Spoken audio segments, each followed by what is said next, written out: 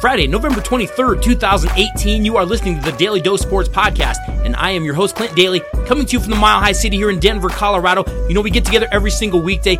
We talk sports with a dose of common sense, and we are very happy to have you here with us today. Happy Friday to you. You know, I hope that your Thanksgiving went well. I hope that you were surrounded by great people. I hope you had plenty of food. Hope you watched plenty of football. And I really sincerely hope that you didn't get into that drunken argument with friends and family members that is going to make you regret everything that happened yesterday. Maybe right now, you're standing in line for a Black Friday sale. Maybe you had to go into work on your Friday. Maybe you're just hanging out at home, you're eating that leftover turkey, and you're kind of nursing that hangover today. Never fear, we have something special for you, because today on the Daly Dose, we are bringing you a throwback episode of the Daly Dose from back in January 2015. On this show, we were talking some NFL football, we were in the NFL playoffs, and we had actually seen a big playoff collapse that had taken place in the NFL. And then we turned that into a Daly Dose Top 5 that we will be bringing you today. So sit back, relax, enjoy a little leftover turkey, and enjoy a throwback episode of the Daly Dose. Wednesday, January 21st, 2015. You are listening to the Daly Dose Sports Podcast, and I am your host, Clint Daly, sports writer from Denver, Colorado. Hey, we release a new podcast every single Wednesday, bring you a different outlook on those sports stories that you want to hear about. We have a little bit of a Colorado flavor, but we do touch on all of the sports angles that you really care about, that you want to hear about. You can download the podcast. If you're looking to get the podcast and you want to get it in a different place, you can download the podcast. You can subscribe to it on iTunes. Go on iTunes. You can get it there. You can go to Podomatic. You can download it from Podomatic, Podomatic.com, and you can also go to the podcastdirectory.com, and you can listen to it, when it's convenient to you. When do you want to hear it? Do you want to hear it on your drive to work? Do you want to hear it while you're sitting in traffic? Do you want to hear it while you're working out? Do you want to hear it while you're sitting at work and you're bored out of your mind, sitting in your cube with nothing else to do? That's what I get a lot of people. That's what I hear from a lot of people that they're doing. If that's what you're doing, keep doing it. Hey, our numbers are going up. We keep getting more and more listeners every single week. We've got a lot to talk about today. Super Bowl 49 is set. We're going to be talking about that a little bit today. We're going to look forward a little bit to college football next season. Plus, we've got some NBA, got a little bit of college basketball, and of course, one of our more popular segments here on the Daly Dose, we have our Daly Dose Top 5. It does have an NFL flavor to it this week. Super Bowl is next week. This week, we've got the Pro Bowl. You excited about the Pro Bowl? Of course you're not, because it's terrible. Here's the problem with the Pro Bowl. We've had this Pro Bowl for 30, 40 years. The bad thing about the Pro Bowl is football doesn't translate to an all-star game. Because you can't play football half speed having fun. You have to kind of play football angry. You have to play football full speed, or else it doesn't work. And either you're going to get hurt or it's going to be a bad product, or both. And we have seen both. This year, the Pro Bowl isn't even in Hawaii. It's not even in Hawaii. It's down in Arizona. So if you thought no one was going in years past, really no one is going this year. We are down getting into 6th and 7th selections going to the Pro Bowl.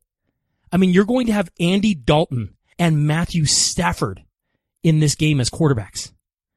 What's next? Are we going to have RG3 and Johnny Manziel taking snaps? Well, I mean, no one else wanted to come. We had to go to those guys. Tells you a lot. But I have a couple ideas. I've got some ways to fix the Pro Bowl. I know. It's what we do here at the Dose. We help people. NFL, I'm throwing these out there for you. It's not about me. It's about helping you. And it's about giving the fans what they want. So here's a couple ways that I just want to throw out real quick.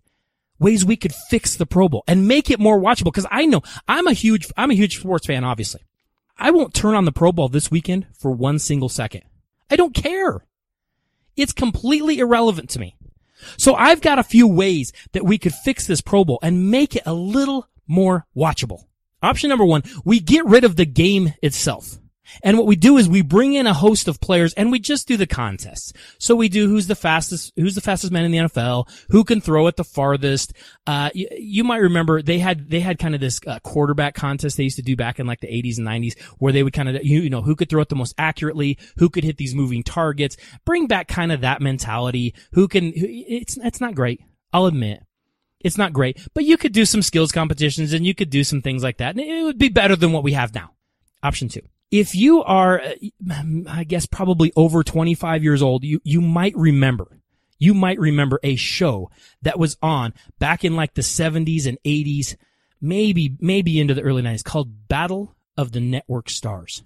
And if you don't remember, here's what Battle of the Network Stars was. What they would do on this weird show, and they would do it like kind of during the summer when they were trying to get sweeps week and all this kind of stuff. They would take, these actors and actresses from your shows that you see on network television, and they would bring them out and do this kind of weird, Olympics kind of thing. And that was what the show was. And so you would have like, I don't know, you'd have like Jimmy Walker and like Alice from the Brady Bunch. And they would be going against, one of those fat girls from the Facts of Life and like Mr. Belvedere. And they'd put them in a kayak and see who could row the fastest.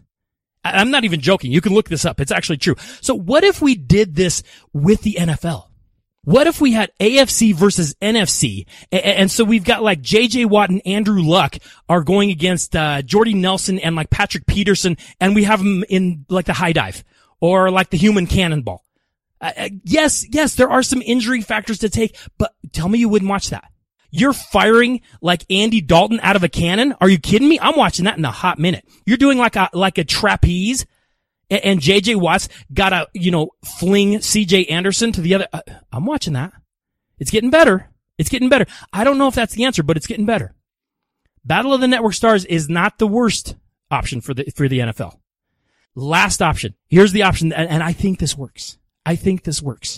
Option number 3 for the Pro Bowl. This will make it more watchable. This will make it a better product. 3 words. Celebrity Pro-Am. I want you to think about that for a second. So we have, Andy Dalton, Andrew Luck, whoever the quarterback is, and he's handing it off to Ben Affleck going against an NFL defense. Are you kidding me? You're telling me you don't want to watch that? Bradley Cooper, I know you're up for an Academy Award, but right now you're going to have to try to tackle Mark Ingram because you're the starting middle linebacker. Hey, not the worst idea. Get it, Tom Cruise is coming in. He's playing a little bit. We've got Keanu Reeves playing quarterback. We could actually see Johnny Utah playing actual quarterback. I want to see if these guys can play. And if they can step up, great. And if they can't, then we'll find out and we'll be entertained. Are you kidding me? Keanu Reeves, Johnny Utah? Vaya con Dios, bro. Just to sell you on this one last point. You're telling me you don't want to see Justin Bieber running a crossing pattern? Are you kidding me? I can't get home soon enough to watch this. That is television. That is must-see TV right there. The Pro Bowl is horrible. We all know that. I'm throwing out ideas that would fix it. I'm telling you. Celebrity Pro-Am is the way to go. I would probably take the week off from work just to stay home and watch this and watch replays and watch pregame. It would be epic. Again, just trying to help you, NFL. Got some breaking news coming out. A lot of things coming out today. Of course, the big news of the day is the New England Patriots and Deflategate. We're going to throw gate on the end of everything. We're going to touch on this a little more in depth a little bit later. But Patriots now, it's found that yes, indeed, they did deflate their footballs. Going to touch on this a little bit more. Mark Trestman, former Chicago Bears coach, looks like he is headed to the Baltimore Ravens to take over the spot vacated by Gary Kubiak, who was introduced yesterday in Denver as the new Denver Broncos head coach. Gary Kubiak, he's either found the fountain of youth or he's painting that hair because his hair looks better than it did when he was a player back in the 80s. Looks like Dan Quinn is going to end up in Atlanta once the Seattle Seahawks finish the Super Bowl, and it sounds like he's going to take Kyle Shanahan as his offensive coordinator, one to keep an eye on down there. I'm hearing news just today. Woody Page here in Denver is reporting that Peyton Manning will return to the Denver Broncos. going to be very, very interesting to see how he will fit into that Kubiak offense, or how Kubiak will kind of tailor make that offense for Peyton Manning. Something to keep an eye on. And it sounds like Adam Gase, who is the offensive coordinator here in Denver, right now he doesn't have a job. Remember, there was talk he was a done deal for the 49ers. He was going to be the guy in line for the Broncos. And last year there were teams that were interested in him as well. He doesn't have a job right now. Looks like he's going to go to Chicago and at least interview with John Fox. I would imagine he's going to get that job. But here's something to think about with Adam Gase. You're going to go from Peyton Manning to Jay Cutler, or Jake Cutler, as John Fox called him yesterday in his presser. Jake Cutler. That's going to be a little bit of a learning curve for Adam Gase. I know you're used to dealing with a computer, but you're going to be dealing with a guy that, I'm going to be honest, probably doesn't really care and probably will never come to take the time to learn your name. Let's jump into Super Bowl 49 because that one is set. We have the Seattle Seahawks versus the New England Patriots. And I'm wondering, are you excited about this Super Bowl? And I realize if you're here in Denver or whatever, but just in general, as a nation, are we excited about this Super Bowl? Because you have kind of these obnoxious, cheating Patriots versus the loudmouth Seahawks that can't make a defensive tackle without standing over the ball carrier and thumping their chest. It doesn't strike me as a Super Bowl that most of the nation really cares about. The problem is there's no one to root for. I think most of the nation is looking at this and saying, I don't even know who I want to win. I don't know. I'm not interested in it, to be real honest. I mean, I'll watch it, but I might just watch the Puppy Bowl. What about the Bud Bowl? Is the Bud Bowl still going? Because I feel like the Bud Bowl might have a bigger interest.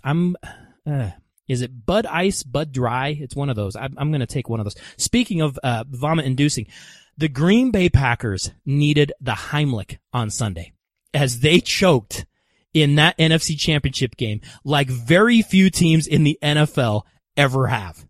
And you know, it wasn't so much the amount of points. As bad as that was, as bad as the amount of points was, because they were up 16-0, but it was the amount of points with the time remaining, because they were up by 12 with less than 4 minutes left to play. And with, you know, just under like 5 minutes, Seattle Seahawks quarterback Russell Wilson throws his 4th interception of the day. And Morgan Burnett picks it off, and then he runs into Seattle territory, and it looks like he's got room and space and can keep running. I don't know that he could have scored, but he definitely could have got him into field goal range, and he kind of lays down. He just takes a knee and gives himself up. Up 19-7. He's got room. If he keeps running, like I said, if nothing else, you're in field goal range. It wasn't that just kind of a microcosm of the game for the Packers? We thought we had it won, so we decided to start taking a knee with 5 minutes left in the game. Kind of just struck me as that's just kind of, and the Seattle Seahawks fans were actually leaving the game. They were actually getting up and leaving. Game's over. We're down 12. There's less than 4 minutes. Game's over. They're leaving. Now you gotta cut them a little bit of slack. You have to cut Seahawks fans a little bit of slack because a lot of them, I'm not going to say all of them, but a lot of them, they've only been fans for like a year. So it's a learning curve and they haven't quite gotten there yet. But 3 runs, Packers get nowhere. They have to give the ball right back. And the weird thing about that was that you had the Seattle secondary was kind of banged up. I mean, you had Earl Thomas nursing a bad shoulder. You had Richard Sherman over there with a sprained elbow or whatever. He wasn't lifting the one arm. I have maybe the best quarterback in the league right now, and I'm not going to at least let him throw it once. 3 runs, they punt, and all of a sudden Seattle kind of just wakes up. Boom, scores in 7 plays. Onside kick.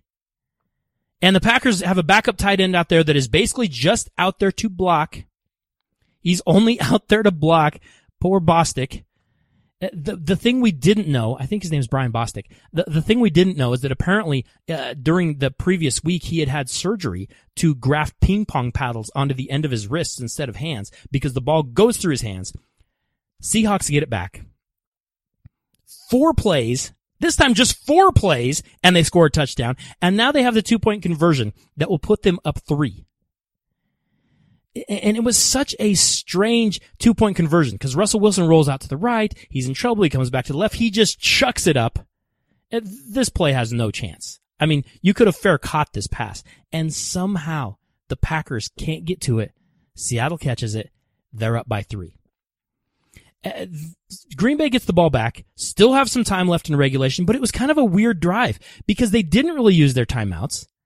They didn't really seem to be in any kind of a hurry to try to get a touchdown. They go down and they settle for a field goal, and now you're going to overtime. And when they went to overtime, I knew this game was over. In fact, if you want to look, you can go back and look at my Twitter feed with about 4 or 5 minutes into the game. Remember when the Seahawks kept turning the ball over, but the Packers were settling for field goals? I said on my Twitter feed, you can check it, if Green Bay settles for a field goal here on this second turnover, this game's over. They will lose this game. You can go look it up. You can go check. And sure enough, that's what happened. It was kind of a weird way to get there. But Seattle gets the ball in overtime, goes 87 yards right down their throat. Game over. Seattle goes on. Lucky, maybe. Choked by Packers. Definitely. Mike McCarthy, they probably should be looking at head coach Mike McCarthy and trying to figure out what to do with him because that was definitely a game where you coach not to win, but you coach to try not to lose. We just don't want to lose it. Painful to watch. Painful to watch Green Bay just melt down the way that they did.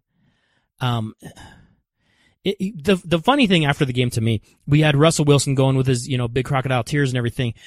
And then here is the funny thing. And I know Russell Wilson is caught up in the moment, but he says there was never any doubt.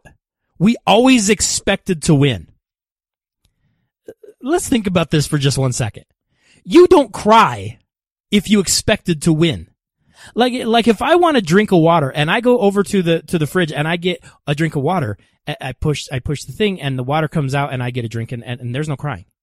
If I'm in the desert and I think I might die and I find somewhere that gives me water, I might cry for that because I wasn't expecting that. Don't tell me you expected it the whole time. Or you wouldn't be crying. You'd just be going, yeah, we expected to win. It was no big deal. We just came in here and we scored at the end and we won.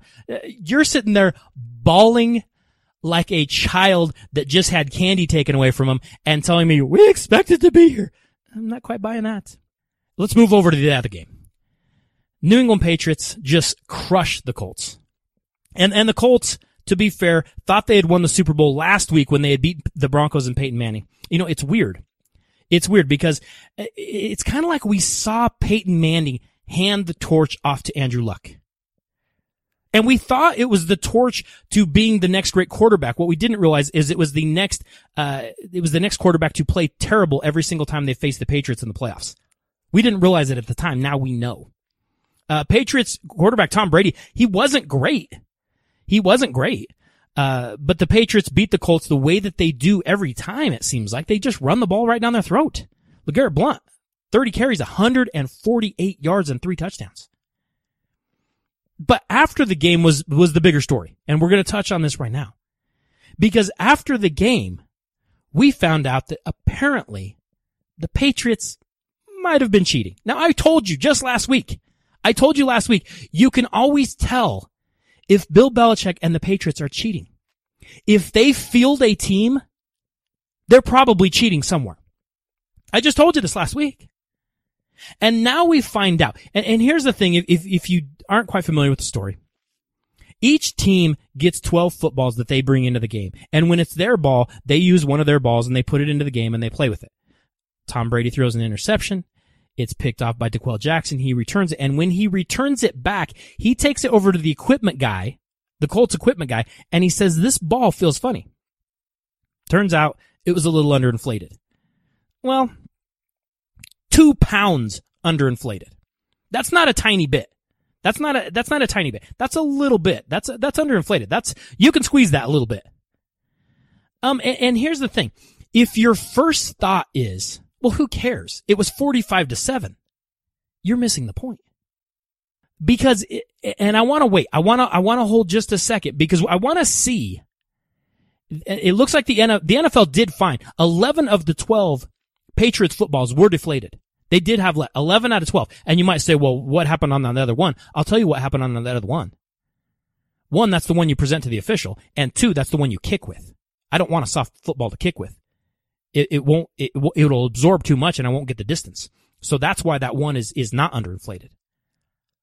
But if you're sitting there going, this isn't that big of a deal, who cares? It was 45-7. You're missing the point. You're missing the point. Because like it or not, if this is all found to be true, if this is all found and we don't find, oh yeah, the Colts underinflated theirs or it was the weather or whatever, 2 pounds is an awful lot.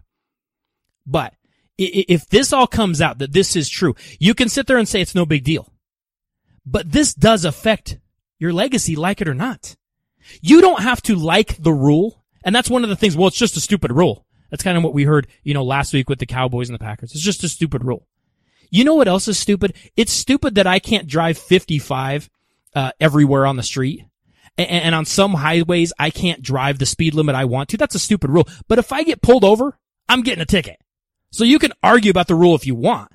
But here's the thing that bothers me so much about this. And I'm going to throw this out there, and Patriots fans might not like this. But this is performance enhancing.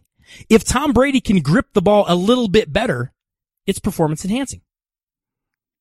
Steroids? See, here's the thing about it, is not only do I have to question what you're doing underinflating these footballs, but I've got to think about, well, what else are you doing? What are you doing that I haven't caught you yet? Because if you're sitting there and you're saying it's not a big deal, and it really doesn't even help that much. I've heard a lot of the pundits out there and a lot of the people say it really doesn't even help that much. Then why do it? It's the same thing with steroids. A lot of people were saying when Barry Bonds and all, well, it really doesn't even help that much. Then why were you taking a needle and sticking it in yourself? Why would you take the time to underinflate 11 footballs if you weren't getting some sort of advantage? It wouldn't be worth the time and the trouble. So you can sit there and act like, oh, it's no big deal. It's no big deal. But the fact is, you went out of your way. Why do it? The best part about the whole thing is this kind of dismissive, righteous indignation that we get from the Patriots. We heard it from Brady. He was on a radio interview and he was talking about, I'm not even going to respond to that. We hear this stuff all the time. And Belichick is like, oh, that's not even a story. And I heard Teddy Bruschi, stop bringing up these kind of dumb stories. Why can't we just focus on how great they are? Yeah, because far be it from Patriots to cheat at all. I mean, they have this act like we would ever cheat. This stuff is so beneath us. You always cheat. You've been caught cheating. We've caught you cheating. Do you remember the $750,000 you were fined? Do you remember the first round draft pick that was taken away from you for cheating? So stop acting like this is somehow beneath you. You cheat every single week. It's just bizarre. And like I said, if you feel like it's not a big thing, it's 45-7, it makes no difference. It's the fact that you're somehow trying to get over on the NFL rulebook. Now, having said all this, what do I expect? What do I see the NFL doing? I see the NFL sitting on all this. I see the NFL doing nothing on this until at least after the Super Bowl. They're not going to do anything with the Super Bowl. And then they'll kind of brush it under the carpet and say, oh yeah, it's no big deal. That's what I would expect. Belichick won't get anything. Maybe they'll get a fine. That'll be about it. They'll blame it on the ball boy and say, well, we didn't know. I don't know I can't keep track of what the ball boy does every time. What's going to happen eventually though, you're going to have the NFL rules committee will end up having, okay, we provide the footballs. You don't get your own footballs. And here's how they all are across the board and you don't get input on it. And then you'll have Bill Belichick out there with a tack trying to let, air out of him. Hey, next week, Daly Dose, we have a Super Bowl preview next week and we get you ready like no other. We will go in depth. We take a look at, some things that you might not think of. Some different angles going into the Super Bowl that just might give one team the advantage over another. So next week, you do not want to miss our in-depth Super Bowl preview. As we do every week here at the Daly Dose, right now we are going to bring to you our Daly Dose top 5. And I struggled a little bit. I was kind of wondering, which way do I go with this Daly Dose top 5 this week? We do our Daly Dose top 5 each week, and it can be a different thing. And I got some input on Twitter, and I had a couple people, with a few suggestions. What I went with this week, the Daly Dose top 5 NFL playoff collapses. That's what we're going with this week. We saw on Sunday, obviously, the Packers up 16-0, up 12 with less than 4 minutes to go, and somehow they find a way to give it all up and lose the game. And so I went back and I was like, well, let's look at some other playoff collapses and the top 5 NFL playoff collapses in NFL history. Let's take a look at number 5. And I know what you're going to say when I put this one on there. You're going to say you're a homer. You can't put that one on there. Well, I'm going to, because I am a homer. 1987 AFC Championship game. The Cleveland Browns are up 7 at home. It doesn't sound like that big of a deal. Who cares? They're up 7 at home. Big deal. Well, you're facing the Denver Broncos, a team who had never really done anything. And you're up 7 at home with less than 5 minutes to go. When they kick off, the Broncos fumble the kickoff. They end up getting it on their own too. Now, again, this might not sound too bad. You have to realize everyone in Cleveland is going crazy. They're finally going to the Super Bowl. This is a Bronco team that hasn't moved the ball since early in the third quarter. They don't have any offense today. People in Cleveland are going nuts. You've got the dog pound. They're dressed up in their funny little dog suits. They're so crazy with their dog biscuits. Everybody is going crazy. This game is over. They're finally going to get to a Super Bowl. And somehow, John Elway goes 98 yards to tie the game. But see, that's the thing. It's not over. You don't just sit there and say, well, yeah, they put together one drive. Because don't forget, Cleveland wins the kickoff in overtime. That just tied it. Cleveland gets the kickoff in overtime. They basically go 3 and out, end up kicking, and the Broncos go down and win it. But it seriously was. It was one of the biggest choke jobs, one of the biggest collapses. That game, if you watched it, that game was over. There was no question. When Denver fumbles the ball on their own 2, game's over, everyone's celebrating.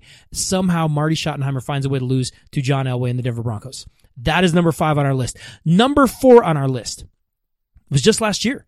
2014, the AFC wildcard game. Somehow, the Kansas City Chiefs ended up losing this game. They were up 28. They were up 38-10 in the third quarter. And the biggest thing I've found in most of these games, and there is a trend. One of the things you find, there's usually a turnover or something that kind of turns the momentum. But usually you see a common theme, and that is that the team that is up takes their foot off the accelerator and changes what they do. And that was the case here. Because the Chiefs are up 28, and all of a sudden, you kind of start playing a different defense. You kind of start changing what's been working on offense. And the Colts outscore the Chiefs. Andrew Luck gets hot. The Colts outscore the Chiefs 35-6 in the final 27 minutes. Colts come back and win it 45-44. Our number 3 entry on our Daily Dose top 5 playoff collapses in the NFL, the 2002 NFC wildcard game. The New York Giants are up 24 on the 49ers. Somehow they end up giving this away. And like I said, there's always kind of that play that changes the momentum, that changes the tide. If you remember this game, the Giants are driving. They're going to just add to their lead, and Jeremy Shockey drops a wide open touchdown. And then you had the issues with the New York Giants. Remember their long snapper, I don't know if he got the yips, but he forgot how to snap the ball. You kept having bad snaps on field goals. You kept having bad snaps on punts, even on shotgun formations. They kept having these bad snaps. And the game ends just so bizarre because the Giants actually had a chance to win this game at the end. The Niners come back and win 39-38. The Giants had a chance to win. And again, you get a bad snap. And the holder, who was the punter, Matt Allen, I think his name was. He actually, just picks up the ball and is like, well, I'm going to throw a pass. Throws a pass. You have San Francisco 49ers just pulling down anyone who resembled a receiver. No pass interference called. It was just a bizarre finish to a really, really weird game. But somehow the Giants, just give up a 24-point lead and find a way to lose down the stretch.